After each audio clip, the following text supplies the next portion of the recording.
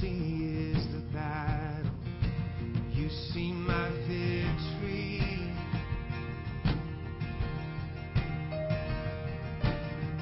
When all I see is the mountain, you see the mountain move. And as I walk through the shadows, your love surrounds me.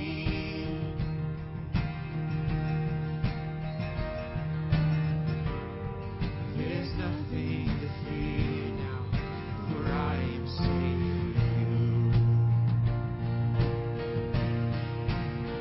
So when I fight, I'll fight on my knees, with my hands lifted high.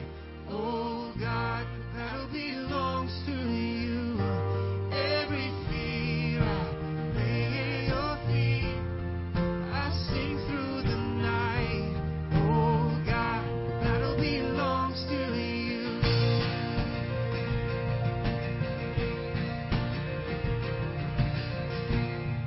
And if you are for me, who can be against me?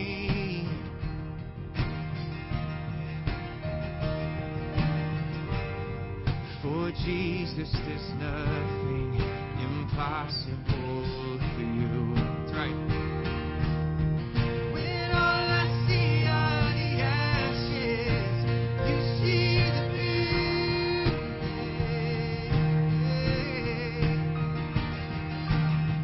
When all I see is the cross, God, you see an empty tomb. So when I fight on my knees, with my hands lifted high. Oh God, the battle belongs to you. Every fear I lay at your feet. I sing through the night. Oh God, the battle belongs to you. Almighty fortress, you go before us. Nothing can stand against the power of our God. You shine in the shadows.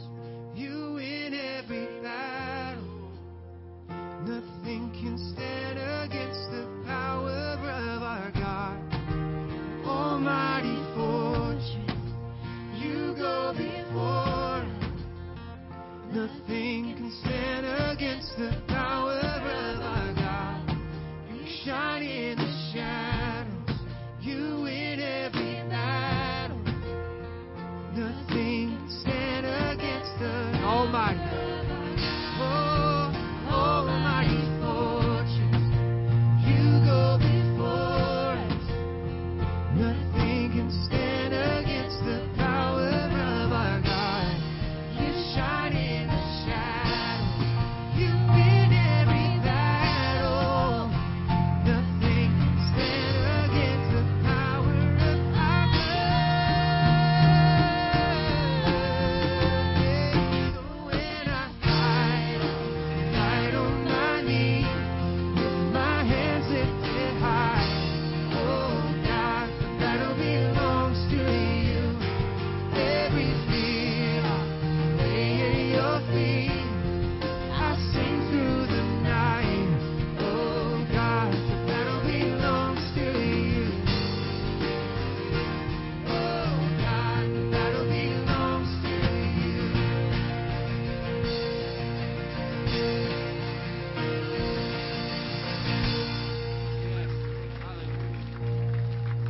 Thank you, Jesus. Amen. And the victory is yours, Lord God. We can rest assured, Lord, knowing that the war has been won, Lord. Even though we're in the fight, we're fighting battles around us every day, Lord, the war has already been won. Lord, thank you, Jesus, for that hope. Amen, amen. You guys can be seated. We're going to continue to worship as we receive this morning's tithes and offerings.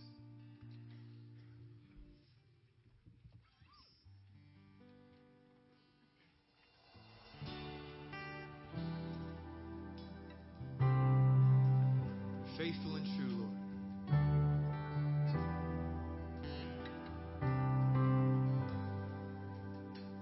Father of kindness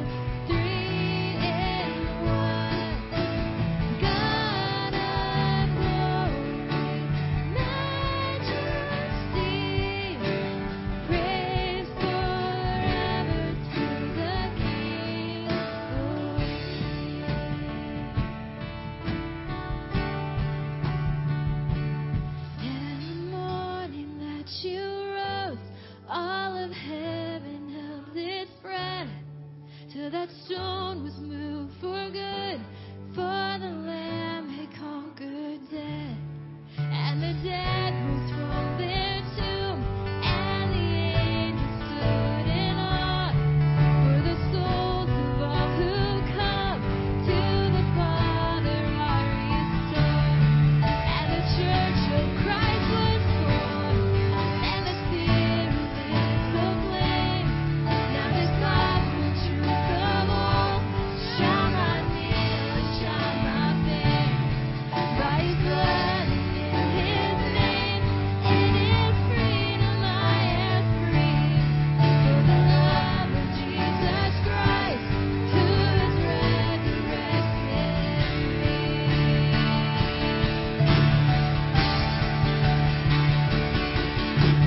Praise the Father, praise the Son, praise the Spirit, three in one. God of glory, majesty, praise forever to the King. Praise the Father. Praise the Father, praise the Son, praise the Spirit, three in one. God of glory, majesty, praise forever to the King. Praise forever to the King of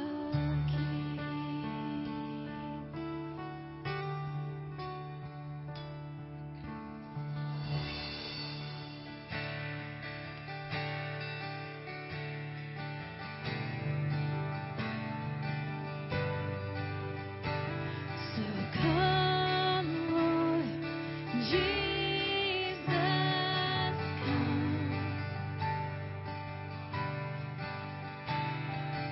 Come, Lord Jesus, come. Come, Lord Jesus,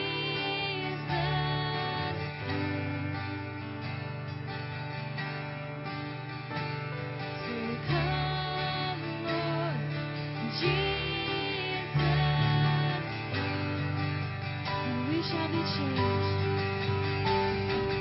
We shall be changed in the twinkling of an eye when we hear that sweet trumpet sound. We who are living will be taken forever, caught up with you in the clouds. We shall be changed in the twinkling of an eye when we hear that sweet trumpet sound. We who are living will be taken forever, caught up with you in the clouds. So come, Lord Jesus, come.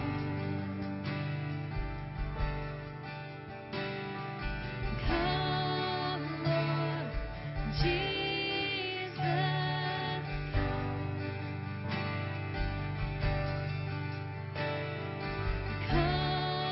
Lord Jesus,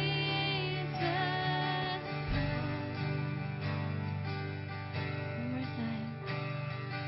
Come, Lord Jesus, come. Amen. Yeah, amen to that. You guys can be seated once again, and we're going to take some time and cover a few announcements. Well, good morning, church. Let me turn it on here. Glad to see you this morning. Anybody new here for the first time? Why don't you raise your hand and we can just welcome you and say hello? Welcome. There is a visitor card in the front of the chairs. Well, that's an old term. front of the chairs. If we get you to fill it out and turn it in, would love to get in contact with you and get to know you a little bit.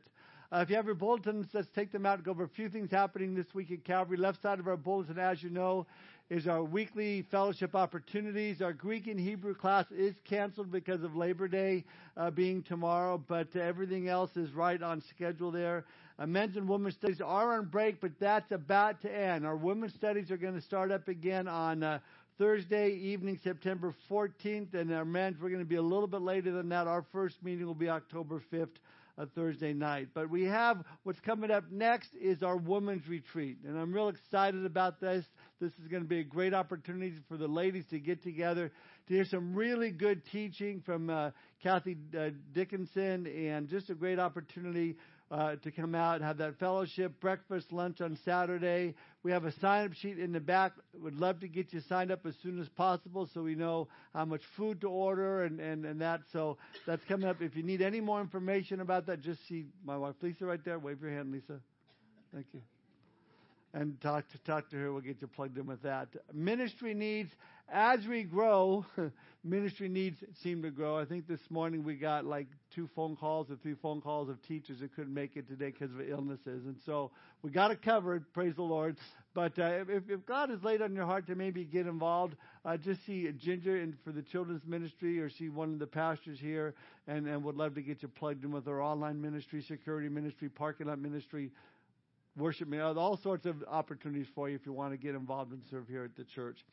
And then we have our New Testament Greek class. We talked about this starting up September 18th.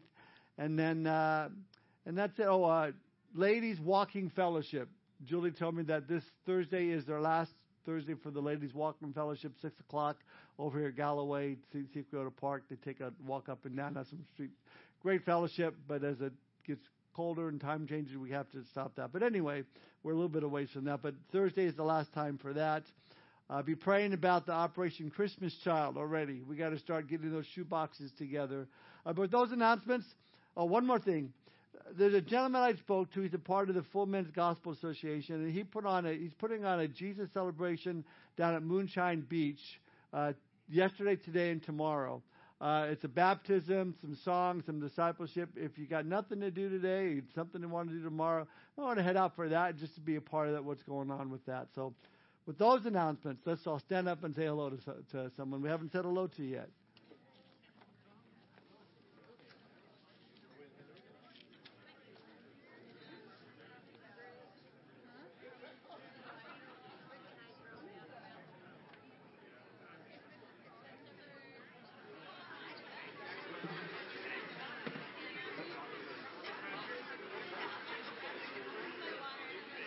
That was awesome. That was awesome. I've been waiting to hear that song. Wanting to hear that song.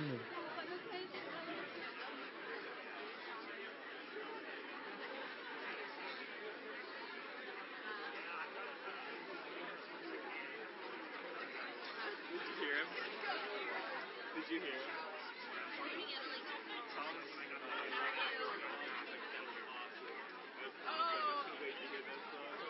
At least you sing it. Oh, just now? Just now. Oh, yeah. Okay, I was like, while we were singing, so Keyboard player. I had a keyboard player that would always freak out. Like, it's not even open. How are you? Good.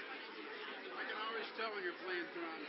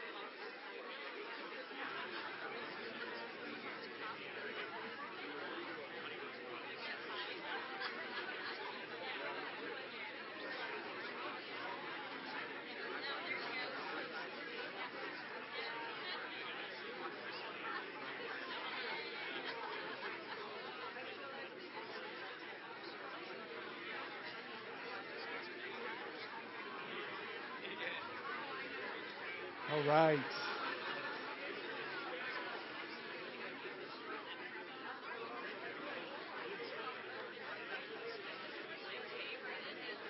Hi, Steve. You get a handshake.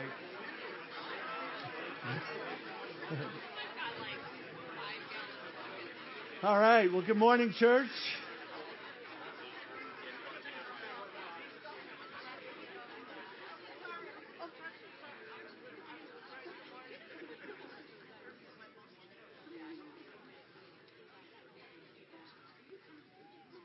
Good morning, church. Tim's going to be playing while I preach, so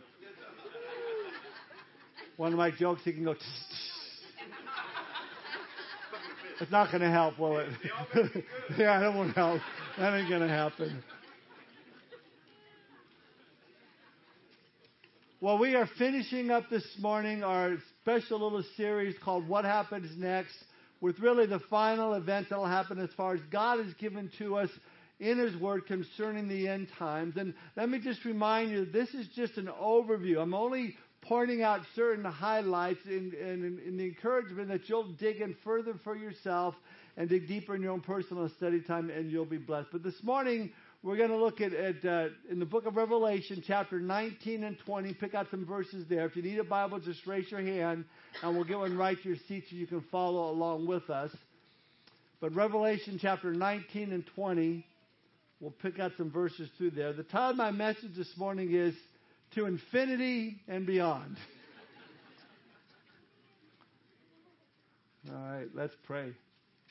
Father, we thank you for this time we could spend in your word together. Thank you for the change that happens in our lives, Lord, as we fellowship, as we spend time in your word, as your Holy Spirit speaks to our hearts concerning the days in which we live, concerning our hearts, where they need to be and how they need to be right with you. And Lord, we thank you for this time together, Lord. It's a refreshment time, Lord. It's an encouraging time. It's a time that we are built up. We are strengthened, Lord, to face this world in which we live. Thank you for it, Lord. We do pray if there's anyone here or anyone watching online that is yet to surrender their heart and life to you. They're not born again. They're not Christians today. Lord, would you help them to see their need for you, help them to turn from their sin and cry out to you for salvation today. Thank you for our time together. We commit it to you. In Jesus' name we pray. Amen. The whole reason we started really this series can be found in our theme verse, if you recall, 2 Peter chapter 1, verse 19. And so we have the prophetic word confirmed, which you do well to heed as a light that shines in a dark place until the day dawns and the morning star rises in our hearts. And so as we've been studying, God's word has been confirmed in our hearts. These things are happening in our world today. And we've looked at no matter how dark things look in our world, our hope is in Jesus Christ and the surety of His word. And that we know without a doubt that our God will give us everything we need to shine in this dark place we live in today. To do all that we can to reach the lost and to be used by God for His glory until He comes back. Because according to Revelation 22:7, Jesus said, "Behold, I'm coming quickly. Blessed is he who keeps the words of the prophecy of this book."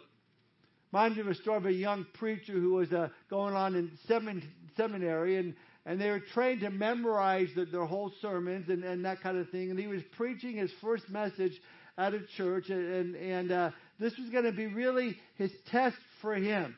And the passage he chose was Revelation 22:7, "Behold, I come quickly." So he got up there without any notes at all and begins his sermon with, "Behold, I come quickly." But he was so nervous he forgot what the second point was, what to say next. He just couldn't think of it. And the silence of the audience made him even more nervous. So again, he says it a little bit louder, hoping it would refresh his memory. "Behold, I come quickly." But he still couldn't think of his first point. So he thought, this is serious. So the third time, he got a little more louder. He got more dynamic. He pounded his fist on the pulpit, leaned on it several times to make this point. "Behold, I come quickly." But just then, as he did, the pulpit went forward, stumbled down the stairs, hit this poor 80-year-old man that's sitting in the chair. He feels now horrible, the pastor does. He rushes over to him and he says, "I am so sorry. Is there anything I can do for you?" The old man says, oh, no, that's all right. I should have known better. You've warned me 3 times in advance.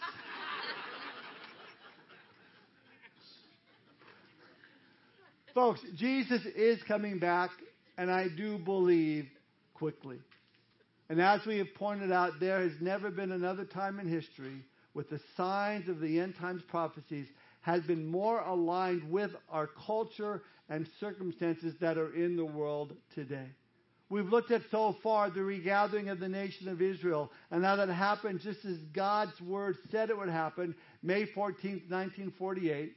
Isaiah, Jeremiah, Ezekiel, Hosea, Joel, Amos, Micah, Zephaniah, Zechariah all prophesied of this event, and it happened. We looked at what Jesus said the world would be like prior to his coming back in Matthew 24, as it was in the days of Noah, so shall it be in the coming of the Son of Man. And we compared Noah's time to that in Genesis chapter 6, and in Genesis to our time, and we looked at how all these pieces that are in place for really in Noah's time and our time, the parallels, what's going on. We've looked at how, when it comes to the signs of the times, we looked at how all those pieces are in place for a one-world monetary system, a one-world religion. The technology is there to make it so we cannot buy or sell without bearing some sort of mark of allegiance to the Antichrist. We looked at the wars and the rumors of wars in order that they are at an all-time high with the doomsday clock set at 90 seconds. And I do believe, personally, the Antichrist is alive and waiting in the wings to be revealed. And the only thing that's keeping him from being revealed is us, the church. We are in the way.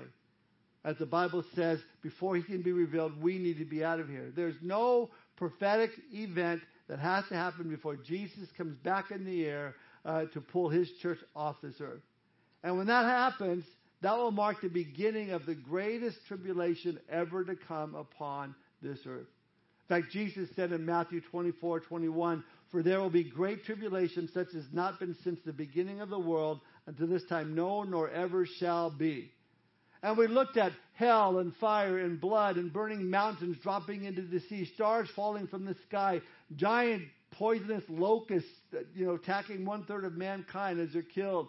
The oceans turning to blood. Everything in them dies. The earth and the rivers and springs turn to blood. The heat from the sun intensifies, and everyone is in anguish from the sores and their pain. And then we read in Revelation 16:12, the Euphrates River dries up, which will allow the armies from the east to march towards Israel to fight against the Antichrist. Interesting fact, I read today that the government officials believe that the Euphrates River will be completely dry by 2040. And then finally, the greatest earthquake that will ever happen will come to this earth. Anyone that ever says, well, I'll just wait until the rapture, after the rapture happens, then I'll accept Christ. Really? You want to go through everything that we just talked about, everything that's written in Revelation chapter 6 through 16? You want to be here? I mean, a time in the world that will be unparalleled in human history. It starts once the rapture of the church takes place, or shortly thereafter, and it will end with the return of Jesus Christ. So this brings us to where we are at this morning as we look at these final events that God has laid out for us in his word that will take us into infinity and beyond. If you're taking notes, we're going to look at 3 things this morning. Number 1, the second coming. Number 2, the millennium. And number 3, the new heaven and the new earth. Point number 1, the second coming of Jesus. Turn with me now in your Bibles to the book of Revelation, chapter 19. Now, we looked at this briefly last week, but let's go over it just one more time. There's a big difference between Jesus' first coming and his second coming. In his first coming, Jesus came as a baby in weakness. In his second coming, it'll be in power and glory to assert his will over the earth. At his first coming, very few bowed before him. When Jesus comes back, every knee will bow in humble worship. At his first coming, the door of the inn was shut in his face. At Jesus' second coming, we read of a door opened in heaven out of which he rides as King of Kings and Lord of Lords. Let's read about that starting in Revelation chapter 19. Look at verse 11 and 12. The Apostle John writes, Now I saw heaven opened, and behold a white horse, And he who sat on him was called Faithful and True, and in righteousness he judges and makes war. His eyes were like a flame of fire, and on his head were many crowns. He had a name written that no one knew except himself.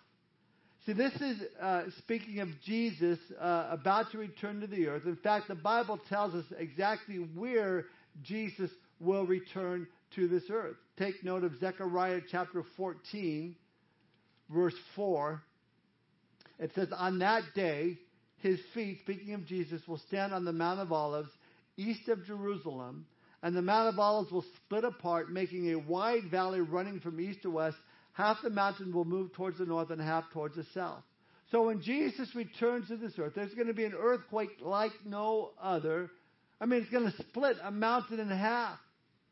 Revelation 16, verse 18 says, and there were noises and thunderings and lightnings, and there was a great earthquake, such a mighty and great earthquake as had not occurred since men were on the earth. So what happens next? Well, Jesus puts an end to the battle of Armageddon. We looked briefly at that last week. You see, the armies of the Antichrist have gathered in the valley of Megiddo, there in Israel, to face a 200 million man army coming in from the east. Many believe this 200 million army it will be China, because actually back in 1998 they announced that they could actually man a 200 million man army. So this army's coming in from the east down to the valley of Megiddo through the dried up Euphrates River. They will begin to fight against the armies of the Antichrist. When verse 19 of chapter 19 says, suddenly they will stop fighting each other and they will turn on Jesus. Look at verse 19. And I saw the beasts, the kings of the earth, and their armies gathered together to make war against him who sat on the horse and against his army. Not a good move. You really think you can defeat Jesus? Go back to verse 15 and 16 of Revelation 19. Because it's not going to be much of a battle, because Jesus just, as he sets his feet on the Mount of Olives, it's all over. Look at verse 15. Now out of his mouth goes a sharp sword, that with it he shall strike the nations, and he himself will rule them with a rod of iron. He himself treads the winepress of the fierceness and wrath of Almighty God, and he has on his robe and on his thigh a name written, King of Kings and Lord of Lords. It's all over. That's it. The King has returned. What did he do first? Look now at verse 20 and 21 of Revelation 19. Then the beast was captured, and with him the false prophet who worked signs in his presence, by which he deceived those who received the mark of the beast and those who worship his image. These two were cast alive into the lake of fire burning with brimstone, and the rest were killed with the sword which proceeded from the mouth of him who sat on the horse, and all the birds were filled with their flesh. So Jesus here puts an end to the great tribulation, the Antichrist, the false prophets, and those that have received the mark of the beast and worshipped his image, they're destroyed. That's the end of Revelation chapter 19. Chapter 20 now begins with Satan being bound, thrown into the bottomless pit for 1,000 years. And what happens next? Well, it's called the millennial reign of Christ, the millennium, our second point. Look now, chapter 20, verses 4 through 6. And I saw thrones, and they sat in them, and judgment was committed to them. Then I saw the souls of those who had been beheaded for their witness to Jesus, and for the word of God, who had not worshipped the beast or his image, and had not received his mark on their foreheads or on their hands. And they lived and reigned in Christ, with Christ for 1,000 years. But the rest of the dead did not live again until the 1,000 years were finished. This is the first resurrection. Blessed and holy is he who has part in the first resurrection. Over such the second death has no power, but they shall be priests of God and of Christ, and shall reign with him 1,000 years. So here we read of a specific time in which Christ is going to reign on the earth. Verse 4 specifically says it'll be for 1,000 years. This 1,000-year time period is known as the millennial reign of Christ. 1,000 years where heaven comes to earth, where Christ is ruling and reigning. Now we need to really dig a little bit deeper on this term 1,000 years. It occurs 6 times throughout Revelation chapter 20. It's a word, it's millennium, that comes from the Latin milli and annum, which means 1,000 years. It's a passage that clearly and distinctly teaches about a millennium of peace that's going to come to this earth. Now with that said, it's important to note that this topic and this chapter is one of the greatest battlefields of Scripture, because there's so many different viewpoints concerning the millennium. I'll give you 3. There's what's called the amillennialism. Secondly, the postmillennialism. And third, the premillennialism. First, this term amillennialism. Meaning no or none. You could call them the non-millennialists. They believe that Christ is presently reigning through the church and that the 1,000 years is simply a metaphorical reference to the present church age, which will then culminate in Christ's return. The 1,000-year reign of Christ began when Jesus died on the cross, and that's where Satan was bound. Now, for those that hold this view, and there are those who hold so strong that they're willing to cause great division in churches over it, to those that hold this view, I have to say there are quite a few holes in this view.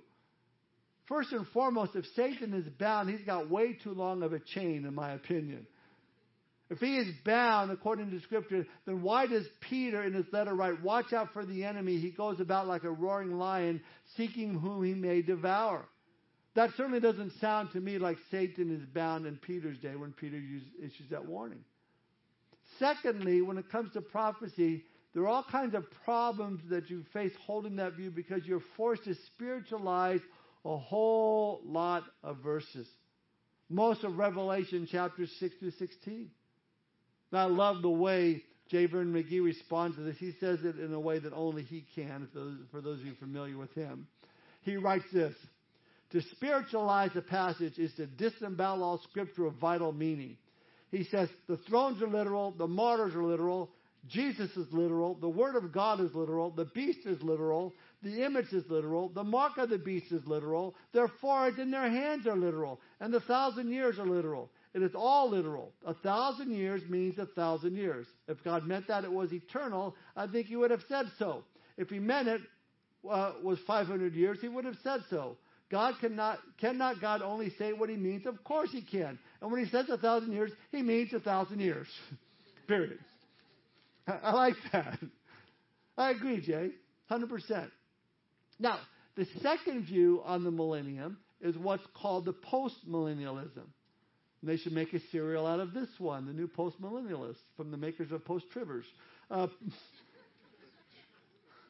Postmillennialists hold you that the church will usher in the kingdom of God. That as we grow and as we mature as Christians, we will get ourselves into governmental positions, places of authority, and eventually Christianity will spread into all forms of government worldwide. And then Jesus comes back because we've made the earth ready for him to come back.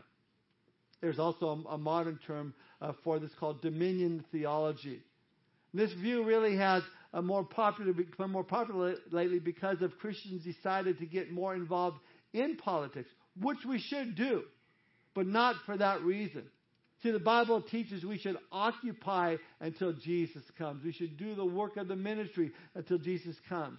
Do all that we can to curb the spread of evil by getting involved in politics, by going to the whole world and sharing the gospel because Jesus is coming back, not so Jesus will come back. As I said, there are many groups that hold this postmillennial view, also known as dominion theology, Reconstructionism, Kingdom Now theology, the New Apostolic Reformation, or NAR for short. And again, this view has become popular due to the push for political change and Christian nationalism. But as I said, we should be going into the whole world to share the gospel because Jesus is coming back, not so that he will come back. But again, like amillennialism, this view has many holes in it because all you have to do is look around and you realize things are not getting better. They're not getting better. And this view also creates a lot of problems when it comes to prophecy. Because the Bible tells us in the last days in 2 Timothy 3:13, evil men and impostors will grow worse and worse, deceiving and being deceived. Or in Matthew 24, in the last days, iniquity shall abound and the love of many shall wax cold. That doesn't sound to me like things are going to get better. Also, you have to throw out the rapture of the church and spiritualize the Great Tribulation with the postmillennialists, because the rapture speaks of God removing us from his wrath yet to come upon the earth. But postmillennialists will tell you that the tribulation that Jesus was talking about really happened in 70 A.D. when Rome destroyed Jerusalem and the temple. The problem with that is the book of Revelation was written in 90 A.D. And then during the siege on Jerusalem in 70 A.D., I'm sorry, I don't read about hell and fire with blood, burning mountains dropping into the sea, stars falling from the sky, giant poisonous locusts attacking 1/3 of mankind as they're killed. Now, this brings us to the third view called premillennialism. Obviously, this is the view we hold here at Calvary. The premillennialist view says that when the tribulation is over, at the end of the Battle of Armageddon, Jesus is going to come back right before man has the opportunity to completely destroy himself off the face of the earth. And at that time, Jesus will set up his kingdom upon the earth. He will rule the nations with the rod of iron, the Bible says. He will rule from the throne of David. And that prayer that we've been praying for some 2,000 years that our Lord taught us to pray will actually be answered when we pray, Thy kingdom come, Thy will be done on earth as it is in heaven. Let's think about this millennium for a moment. What will the world be like when Jesus is ruling and reigning for that 1,000 years? Well, the Bible teaches us that there will finally be world peace, no more war, no more conflict, no more politics, no more nuclear weapons. So many nations today have been able to harness the power of the atom, and they've created weapons that can wipe man completely off the face of the earth. People have asked me, is nuclear war going to happen before Christ returns? It could. We don't know. The Bible doesn't say. Albert Einstein said, I know not what weapons World War III will be fought, but World War IV will be fought with sticks and stones. And as we read about some of the destruction and the phenomenon that will be happening during the Great Tribulation, it makes it a very real possibility that there'll be some sort of nuclear conflict going on during that time. But this we know for sure. When Christ comes back, all war will cease. All fighting will cease. Isaiah chapter 2 verse 4 says this, He shall judge between the nations and rebuke many people. They shall beat their swords into plowshares, their spears into pruning hooks. Nation shall not lift up sword against nation, neither shall they learn war anymore. Here's another plus for the millennial reign of Christ. During the millennial reign of Christ, there'll be joy, happiness, no more disabilities, no more depression, no more wheelchairs, no more walkers, no more blindness, no more deafness. Mark this down, Isaiah 35, verse 5 and 6. Then the eyes of the blind shall be opened, and the ears of the deaf shall be unstopped. Then the lame shall leap like a deer, and the tongue of the dumb sing, for waters shall burst forth in the wilderness and streams in the desert.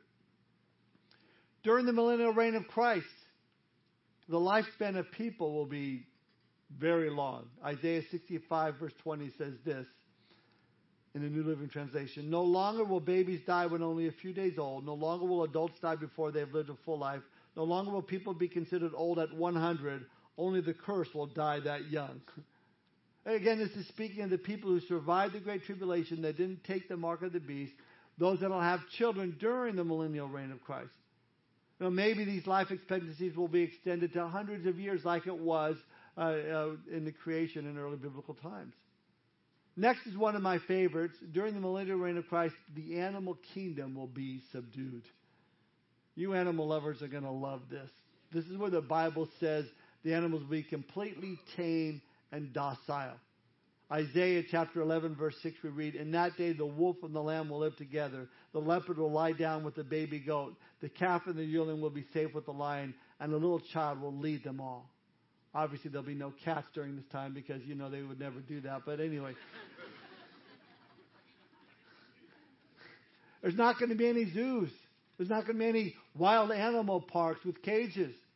Your little boy will say, Mommy, I'm taking Spot out, our baby alligator, for a walk. And Mom will say, okay, honey, just be careful. Don't hurt him, Don't pick him up by his head. He doesn't like that.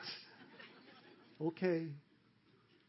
Bible says in Isaiah 11, verse 8, the baby will play safely near the hole of a cobra. Yes, the little child will put his hands in the nets of deadly snakes without harm. That's going to take me a long minute to get used to. I don't know about that one. During the millennial reign of Christ, there will be universal justice and righteousness. No more corrupt lawyers, no more activist judges, no more injustices or frivolous lawsuits. Bible says in Psalm 72, verse 2, when Jesus rules and reigns, He will judge your people with righteousness and your poor with justice. And finally, during the millennial reign of Christ, holiness will prevail. All the world will be filled with the knowledge of the Lord.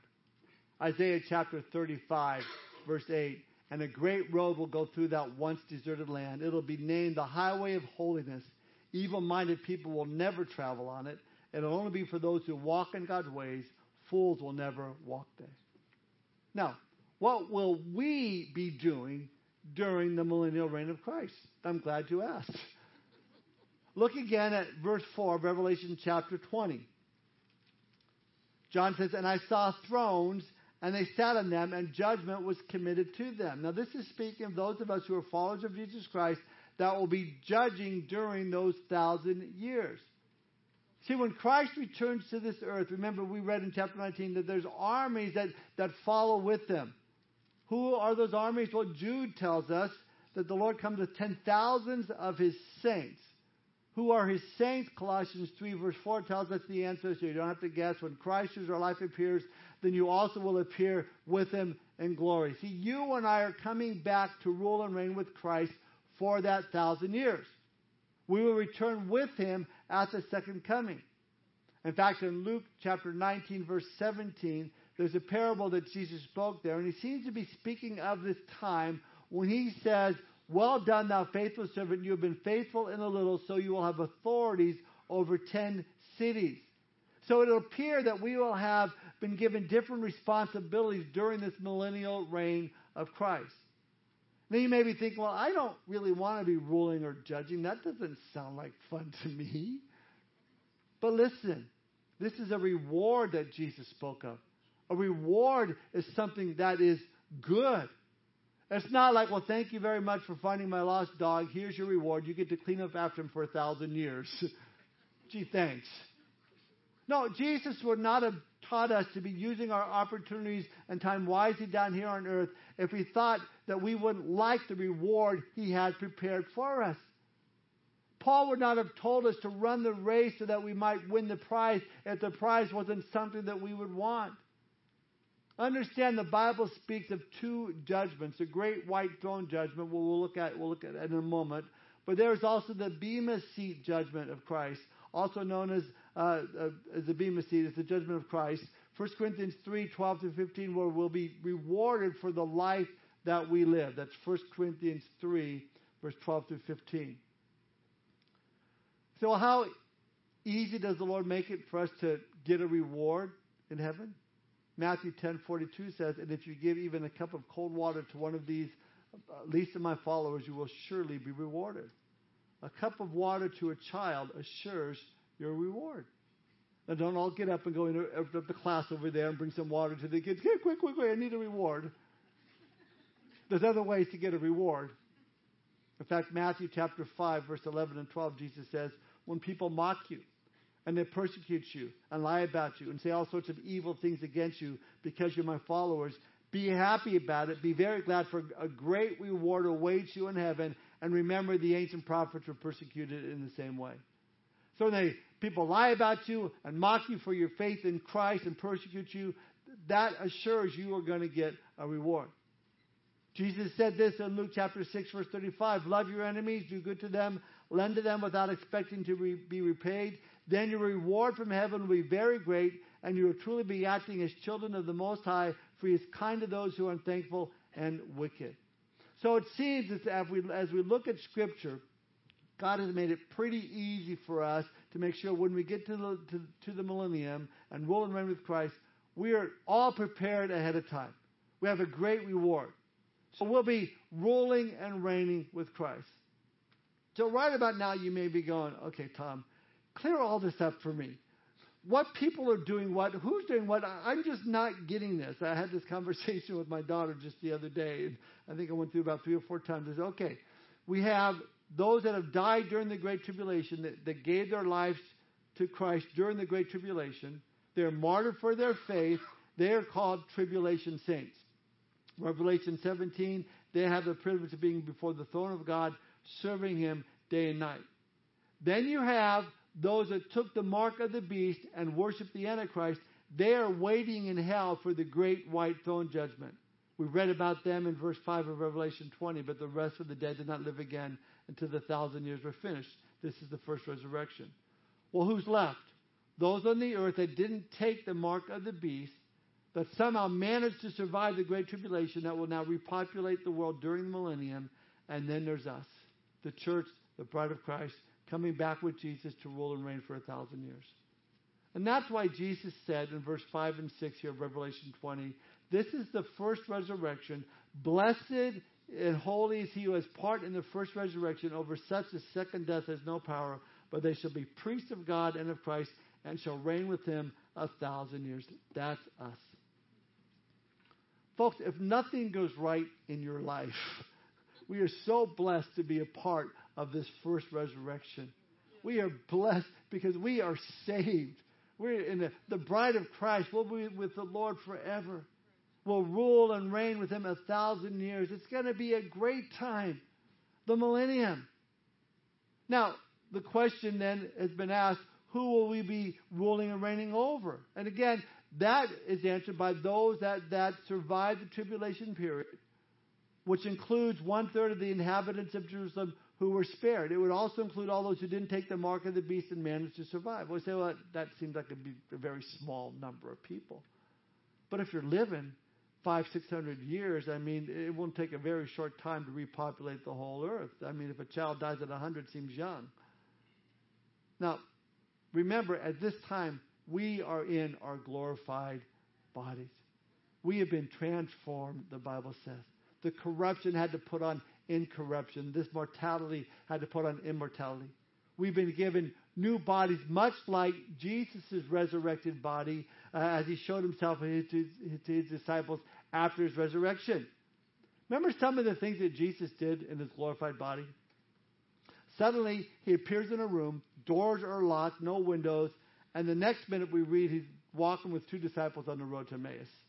Then suddenly, he's back in that room again, without Thomas being there. Thomas finds out about it and says, unless I see in his hands the print of the nails and put my finger in the print of his hands, I'm not going to believe. And then Jesus suddenly shows up again with Thomas there, knowing exactly what Thomas said, and says, reach your finger here, look at my hands, reach your hand here and put it into my side. Do not be unbelieving, but believing. And Thomas answered and said, my Lord and my God. And then the next thing we see, Jesus is out on the beach cooking fish for his disciples. I love this. My point is our new bodies are going to have some incredible abilities to enjoy, which will make ruling and reigning with him for 1,000 years very enjoyable. But most of all, it'll be enjoyable because, as we looked at in Revelation 19:15, Jesus will be with us, ruling with a rod of iron. There will be enforced righteousness. No one will be able to get away with anything during this time. Now you say, well, why would anyone want to? I mean, you got a perfect environment. Well, the answer is that everyone who's left on the earth and everyone who's born during this time, they will still have that old sinful nature in them. Now again, that's not us. We're already in our glorified bodies, but praise the Lord. But the people on earth, when Christ returns, those that didn't follow the beast, those that didn't take the mark of the Antichrist, these people, though in a perfect environment, they will not be. And because Satan is bound, it does make life a whole lot easier, but people are still going to struggle with their thought life. They're going to still struggle with their flesh, as we do today. People are still going to wrestle with the tendency to be selfish, to covet, to get angry. I think we blame so much today on the devil, when in reality it's just our own flesh. Oh, the devil made me do this, or the devil tempted me. Not always. Sometimes you were just drawn away by your own lust and desires. See, people alive during the millennial will still struggle with their fleshly desires, but sin is not going to be as blatant as it is today, because there's going to be a healthy respect for the rule of Christ.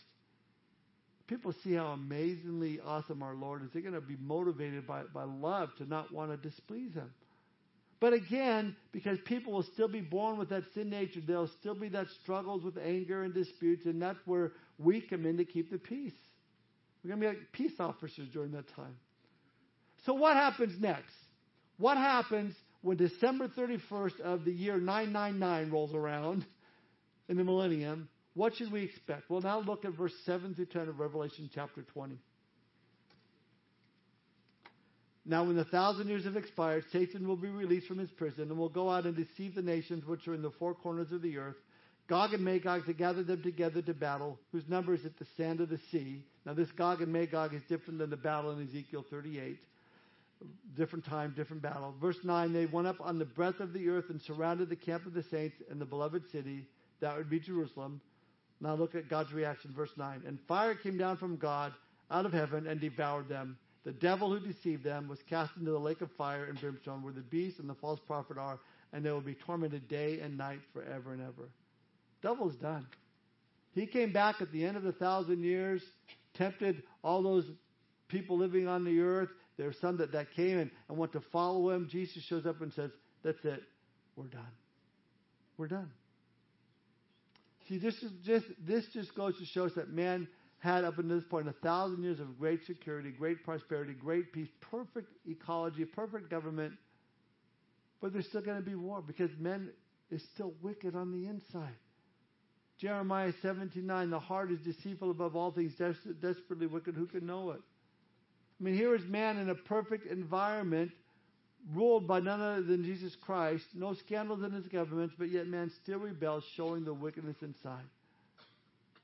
They say, well, who's rebelling during this millennium? Well, it's, again, the survivors of the tribulation and their kids, those that were born there. See, there will be people who are under the rule of Christ that don't necessarily want to be, and that's this final rebellion. But it's going to be over fast. Drop down, look at verse 9 again. Fire came down from God out of heaven, devoured them. The devil who deceived them was cast into the lake of fire and brimstone, where the beast and the false prophet are, and they will be tormented day and night forever. Now we come to what happens next. Two more things, and we're done. The great white throne judgment. This is the judgment of mankind. Let's read about that. Look at verse 11 through 15 of chapter 20. Then I saw a great white throne and him who sat on it, from whose face the earth and the heaven fled away, and there was found no place for them. And I saw the dead, small and great, standing before God. And books were opened. And another book was opened, which is the book of life. And the dead were judged according to their works by the things which were written in the books. The sea gave up the dead who were in it. And death and Hades delivered up the dead who were in them. And they were judged, each one according to his works. Then death and Hades were cast into the lake of fire. This is the second death, and anyone not found written in the book of life was cast in the lake of fire. This is an ominous scene. This is serious. It's sobering. Probably one of the most tragic passages in all of Scripture. I mean, there's not going to be any debate over guilt or innocence of the person. There will be a prosecutor, but there'll be no defender. There'll be an accuser, but there'll be no advocate. There'll be an indictment, but there'll be no defense mounted by the accused. Because the convicting evidence will be presented with no rebuttal or cross-examination. No judge, no jury, just Jesus Christ opens up the books. Says, is your name here or not? The question arises, who will be at the great white throne judgment? Everyone who rejected God's offer of forgiveness through Jesus Christ. Anyone not found written in the book of life, they'll be cast into the lake of fire. Same time, you're freaking me out a little bit. Don't be. Let me remind you that if you're a Christian, you will not be at this judgment. If you're a Christian, you don't have to worry about this because Jesus already paid the price for your sin. Remember verse 14 and 15 says, this is the second death, and anyone not found written in the book of life was cast into the lake of fire. The second death. If you're born once, you're going to die twice. If you're born twice, you'll die once. By born twice, I mean you're born physically, but then you're born again spiritually, so you'll only die once. Yeah, you'll die physically, but you'll not face the second death. The second death is when that person stands before God in the great white throne judgment and is condemned forever in eternal torment. See, their choice to not want God in their lives, their choice to not want to follow God is going to be honored as they are forever banished, cast into the lake of fire, the place of torment forever and ever. They will have now died twice, once on earth and now at the great white throne judgment. That second death meaning being separated from God forever in torment.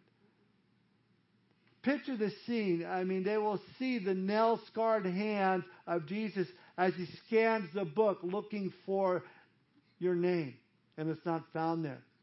And then sadly and reluctantly he will say, depart from me, I never knew you, you worker of iniquity. And those words will ring in the non-believer's ear for all of eternity. What a tragic turn of events. And I guarantee you, God takes no pleasure in any of this. This breaks the heart of God. And I know that it's hard for some people to imagine a place like a lake of fire. But understand that God is just as well as loving. There has to be a final judgment. You can't have a God of love without a God of justice. Because this just and holy God said, the soul that sins shall surely die. He said the wages of sin is death. But this God who is loving and gracious paid the wages of our sin. He paid the price for our sin, which is death, eternal separation from God. And right now, during this time of grace, Jesus says, come to me. Turn from your sin. Put your faith and trust in me, and you will be forgiven. I paid the price for your sin. I went to the cross. That is why that is the most radical of insults to say, no, I don't need you, Jesus. Realize how insulting that is? That's why the great white throne judgment provides a final solution. Sin will finally be eliminated either at Calvary's cross or the lake of fire. This brings us to our final point, and we end on a good note. Number 3, the new heaven and the new earth, or as I like to say, to infinity and beyond. We'll close with this and end our time of communion. Look at Revelation chapter 21 now, and look at verses 1 through 6. Just a page over. John writes, now I saw a new heaven and a new earth, for the first heaven and the first earth had passed away. Also there is no more sea. Then I, John, saw the holy city, New Jerusalem, coming out of heaven from God, prepared as a bride adorned for her husband. And I heard a loud voice from heaven saying, behold, the tabernacle of God is with men, and he will dwell with them, and they shall be his people. God himself will be with them and be their God. And God will wipe away every tear from their eyes. There shall be no more death, nor sorrow, nor crying. There shall be no more pain, for the former things have passed away. Then he who sat on the throne said, behold, I make all things new. And he said to me, write, for these words are true and faithful. And he said to me, it is done. I am the Alpha and the Omega, the beginning and the end. I will give of the fountain of the water of life freely to him who thirsts. What happens next? What happens towards the end here? A new heaven and a new earth. Now we certainly understand why there needs to be a new earth. But why a new heaven? Well, according to Job chapter 15, verse 15, the heavens are not pure in his sight. And the reason being is because Satan's presence had polluted it. Now, there are some commentators that teach, well, this is going to be a refurbished, a remodeled heaven, a remodeled earth. That's not the case here. And you can see why when you look at other verses. Over in Isaiah 65, verse 17, God says, for behold, I create new heavens and a new earth, and the former shall not be remembered or come to mind. See, at this point, we have passed from the realm of time into eternity. Heaven and earth have since merged and become one. The last reference to the marking of time was found in Revelation chapter 20, where after the millennial reign of Christ, we then enter into timelessness. Everything is now. Everything is forever. We are now on God's time schedule. Once we enter that eternal realm, we don't have to have watches anymore. We don't have a little phone to keep our appointments. I need to get over here. We're not going to be late. We're not going to be early. We're not on schedules. This is the supernatural realm. And that line from Amazing Grace, the song, rings so true. When we've been there 10,000 years, bright shining as the sun, we've no less days to sing God's praise than when we first begun.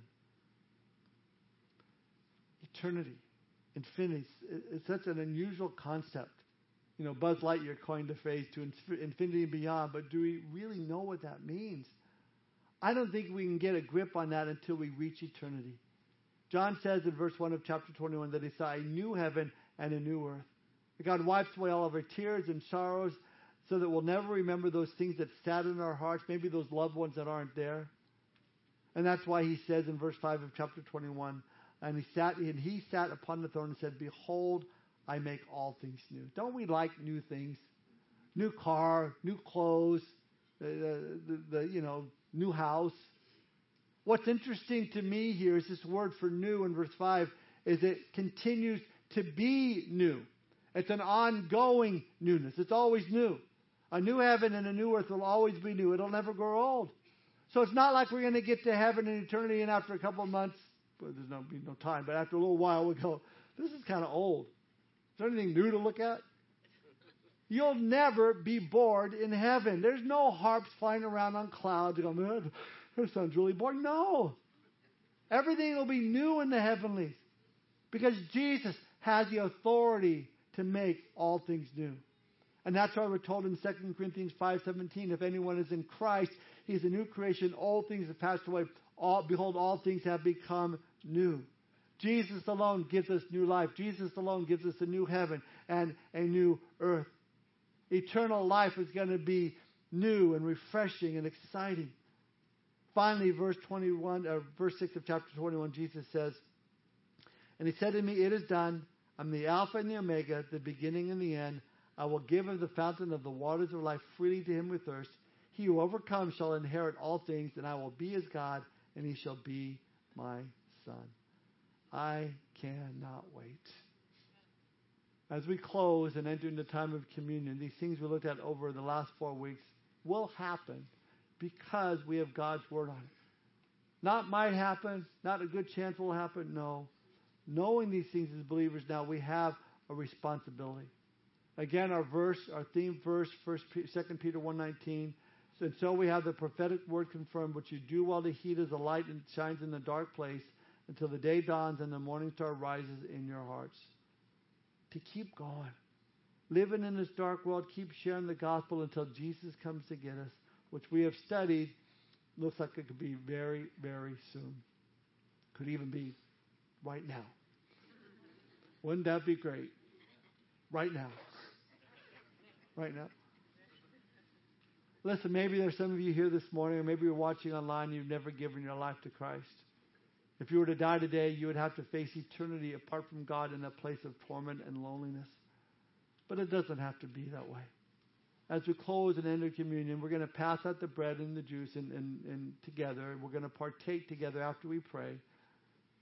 But before we do, Jesus still offers the fountain of water of life freely to him who thirsts. See, Jesus went to the cross to die for your sins. 3 days later, he rose from the dead to prove that he has power over life and death.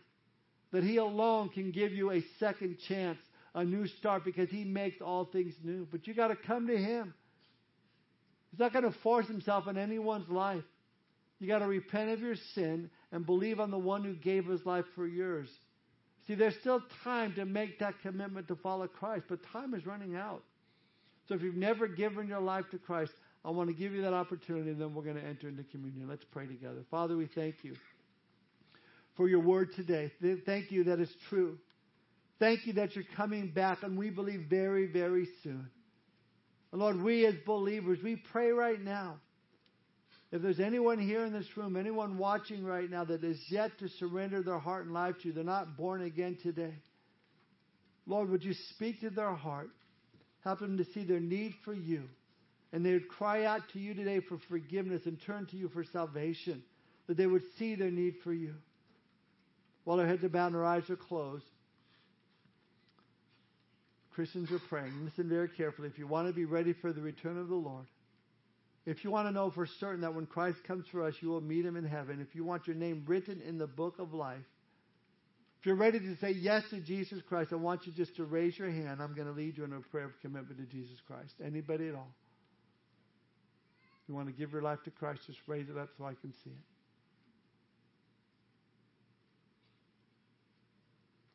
I see your hand in the back corner there. God bless you. Anybody else? You're not too young. You're not too old. Jesus is calling out to you. Call unto me and I will save you. I'll forgive you your sin. I'll give you new life. Anybody else?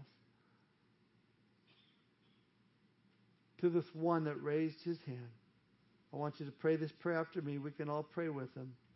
It's just that asking Jesus to come into your life, committing your life to Jesus. Just pray this prayer. Lord Jesus, I know I'm a sinner, but you died for me on the cross.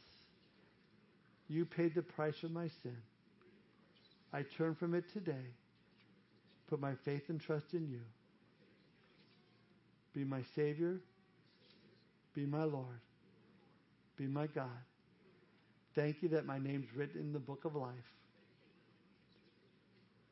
In Jesus' name I pray. Amen. Praise the Lord for this one giving his life to the Lord. Let's continue in prayer. And Father, now we also thank you for this time of communion. Help us, Lord, to examine our hearts in light of your soon return. Lord, that we would not have any unconfessed sin or that we'd be ashamed at your coming. Cleanse our hearts, we pray, Lord, as we look to the cross and look to see what you did for us. Bless this time of communion. In Jesus' name we pray. Amen.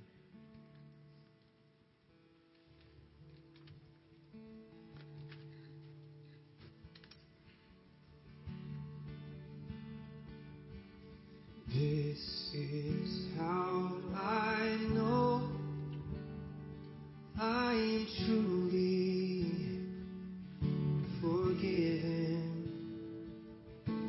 This is how I know I will stand in the gates of heaven. This is how I know we're beloved sons and daughters. This is how I know we're accepted by the Father. The blood of Christ shed for me, his body striped for my healing. He died in my place, my sins are erased. Heaven's door is now open to me.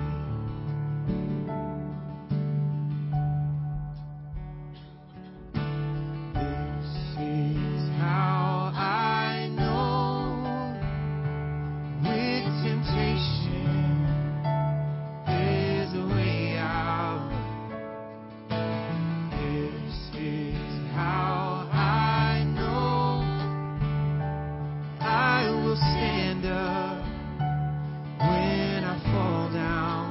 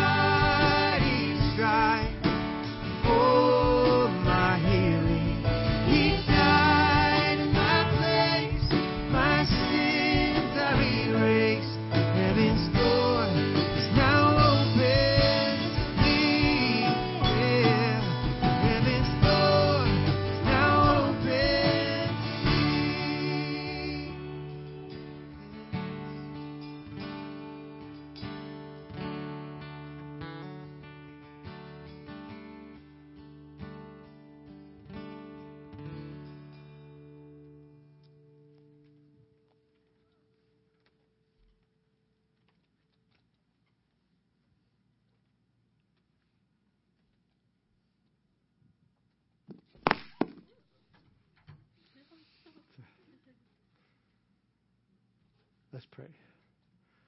Father, we thank you. We can hold this cup in our hands. A symbol, Jesus, of your body that was broken for us, your blood that was shed for us upon the cross. Lord, we thank you that you've instituted this practice of communion, Lord, to take us right back to the cross and just to see, Lord, what you've done for us and the love you poured out for us by saving us. And so, Lord, we just want to say thank you and praise you that we love you. And we look forward, Lord, to when you call us to be with you, which we believe is very, very soon. Thank you, Jesus. In your name we pray. Amen. Let's partake of the bread and the juice.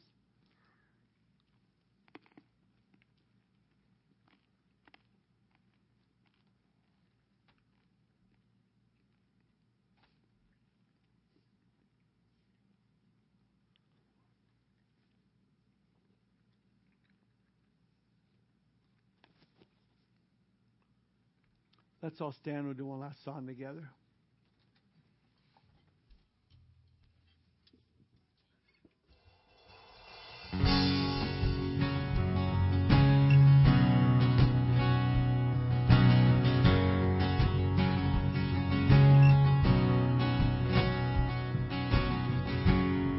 Now the darkness fades into new beginnings as we lift our eyes to a hope beyond. All creation waits with an expectation to declare the reign of the Lord our God. We will not be moved when the earth gives way, for the risen one has overcome. And for every fear, there's an empty grave, for the risen one has overcome. Now the silence breaks in the name of Jesus, as the heavens cry, let the earth respond. All creation shouts with a voice of triumph to declare the reign of the Lord our God. We will not be moved when the earth gives way, for the risen one has overcome. And for every fear, there's an empty grave, for the risen one has overcome. He has overcome.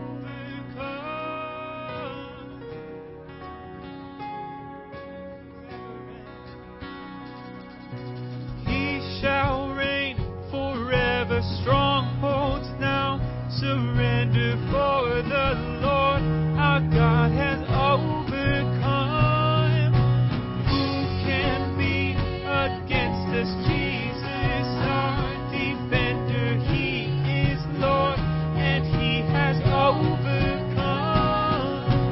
He shall reign forever. Strongholds now surrender, for the Lord our God has overcome.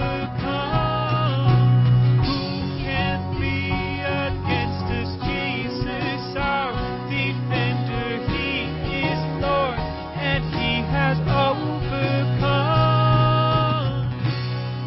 We will not be moved when the earth gives way, for the risen one has overcome. And for every fear, there's an empty grave, for the risen one has overcome. We will not be moved when the earth gives way, for the risen one has overcome. And for every fear, there's an empty grave, for the risen one has overcome.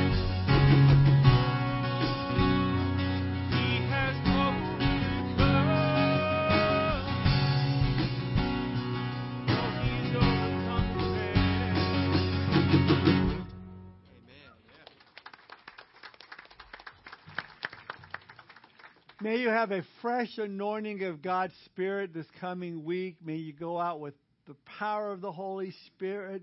Keep praying, keep sharing your faith, keep running the race. For as Jesus says, for when these things begin to happen, look up, for redemption draws near. God bless you guys. Have a great week.